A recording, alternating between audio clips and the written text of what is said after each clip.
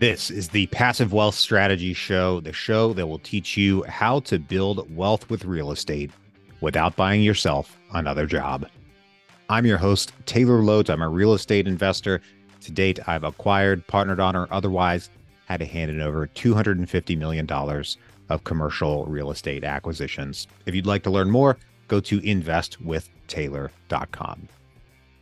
Today, I'm here to share some somewhat troubling news with you guys about a recent alleged Ponzi scheme that was brought up on charges by the SEC. For those of you on the video, I'm going to share an article here, and I'm also going to read some excerpts, and hopefully we can draw some conclusions from the allegations of the SEC here.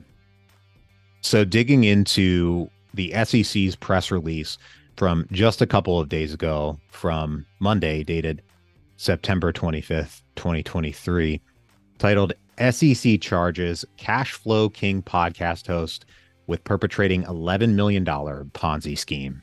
Digging in a little bit further, talking about the content in the complaint.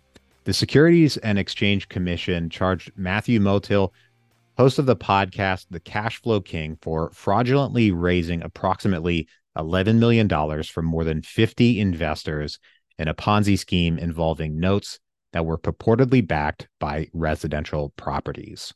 According to the SEC's complaint, Motil of North Olmsted, Ohio, defrauded investors with promises of low-risk, high-return promissory notes purportedly collateralized by first mortgages on homes located throughout Ohio. The SEC's complaint alleges that Motil promoted the investments on his website, inviting potential investors to, quote, be a real estate investing badass, and on his podcast, where he assured investors that the investments he offered were safe and backed by a, quote, first lien position, unquote, on the underlying real estate assets. According to the SEC's complaint, Motil told investors that he would pay the investors return on their investments from profits from renovating, reselling, financing, and renting the properties.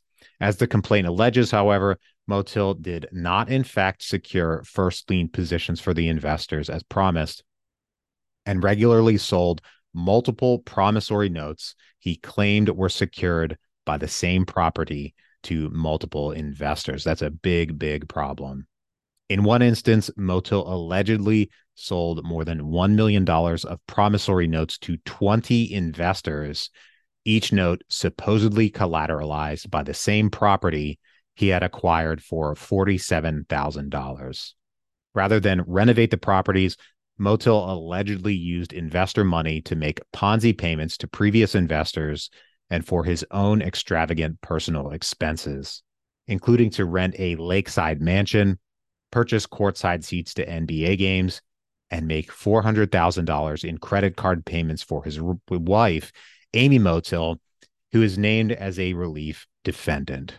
Quoting from the SEC further, we allege that Motil used podcasts and social media platforms to bolster his reputation as an investing expert while fraudulently targeting investors' hard-earned retirement assets, including, in at least one instance, almost the full balance of an investor's self-directed IRA, unquote, said Mark Cave, Associate Director of the Division of Enforcement.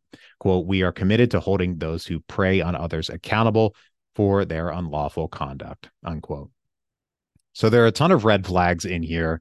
Obviously, just the way these things were positioned is a big concern. Promises of low risk, high return promissory notes. Well, if somebody presents to me any investment opportunity as a low risk, high return potential, that's a red flag because investments naturally carry risk.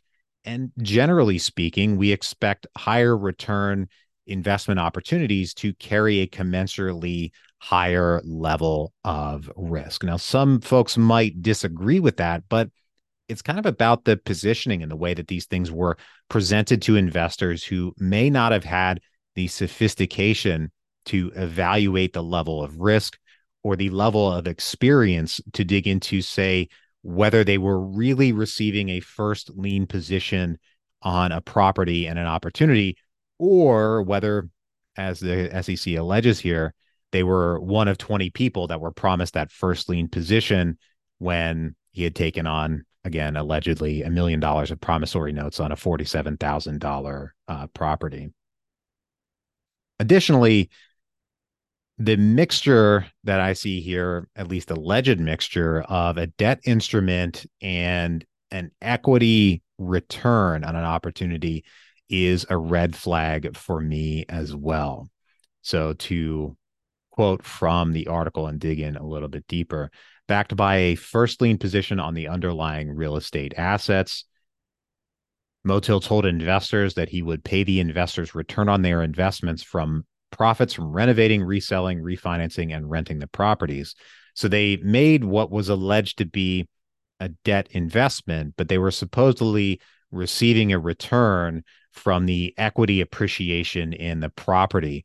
And to me, that mixture of what again was alleged to be a debt investment, but would be repaid based on equity appreciation, there's just a mismatch there. I know a lot of private money lenders who are very experienced in this space. I'm not a private money lender myself, but those folks who I know who have dug into their private money lending business with them, either on this podcast or personally at real estate networking events, they're pretty serious about receiving their interest payments on their debt. And they dig quite a bit into doing things like title searches on their properties to make sure those liens are in place, that they're, defending their positions. They'll also do background checks on the folks that they lend money to. It's a pretty basic step that you can take, particularly as a debt investor, if you're getting started with someone new. So to me, that what appears to be an alleged mixture of a debt instrument, a loan that was paid back by equity appreciation, well, that is a red flag, because if we're partnering with an equity investor, then they're an equity investor. They're not a debt investor. They're not a lender. I would also suggest that if you're in a case like this, where before you make the investment, you're considering doing business with someone, take the steps to Google their name, Google their company. Background checks, of course, make a lot of sense, but even that short step of Googling someone can give you information about what others are saying, what their business practices are like, and so much more. So I took the step of Googling his name, looking for information that was older than the current allegations out there by the SEC. And I was able to locate a Bigger Pockets thread from 2 years ago with folks who say they lent him money. It didn't pan out. It's a couple of pages long, a lot of posts in here with allegations about things not going well. So honestly, taking that just one step of Googling the person that you're thinking of doing business with, that's not going to turn up every possible issue, but it might go a long way to helping you learn what others are saying who might be in a bad position with someone or might regret doing business with someone in the past. Now, continuing the research, I was able to find bankruptcy filings and proceedings dating back to 2022.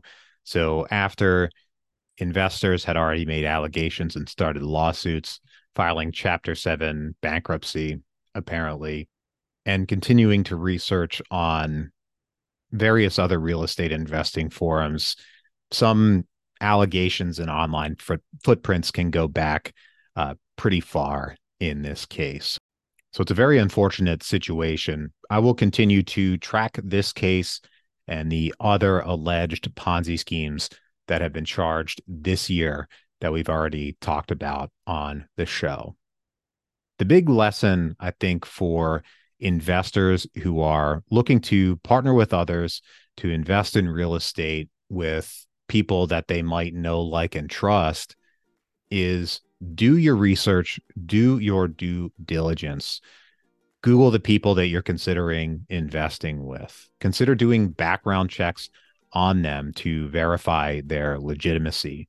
Make sure you understand the nature the true objective nature of the investment that you're considering getting into. What is the risk profile really, rather than what the person you're considering investing with is telling you?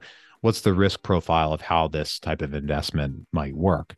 What are steps you can take to protect yourself in these cases? Check whether there's a lien on these various properties that they've done before. Do a title search to make sure they're actually putting liens on properties that they've done in the past, or a property that you're considering, to make sure there aren't liens on it already, especially if you're in a promissory note position where you're being promised a first lien on a property. Now, personally, to me, I don't like the mixture of a debt instrument slash equity investment anyway. I'm sure there are folks out there who are legitimate that are doing deals like that. But to me, you should either be a lender or an equity investor and not mix the two. But the people that you're getting into business with, the people that you're investing with, are so important. Doing your research on them is critical. Like I said, we'll continue to track this case. It might be a few months or maybe even a year until there's movement on it. The courts can, of course, take time to get things done. If there is a conclusion, we'll be happy to talk about it in either direction. Remember, these are charges and allegations. He'll have his day in court to make his case, and we'll be happy to discuss it and report on it. Thank you so much for joining me here today. Once again, I'm your host, Taylor Loht. This is the Passive Wealth Strategy Show. We'll be back to you here on Monday, helping you build wealth with real estate without buying yourself another job. Have a great weekend.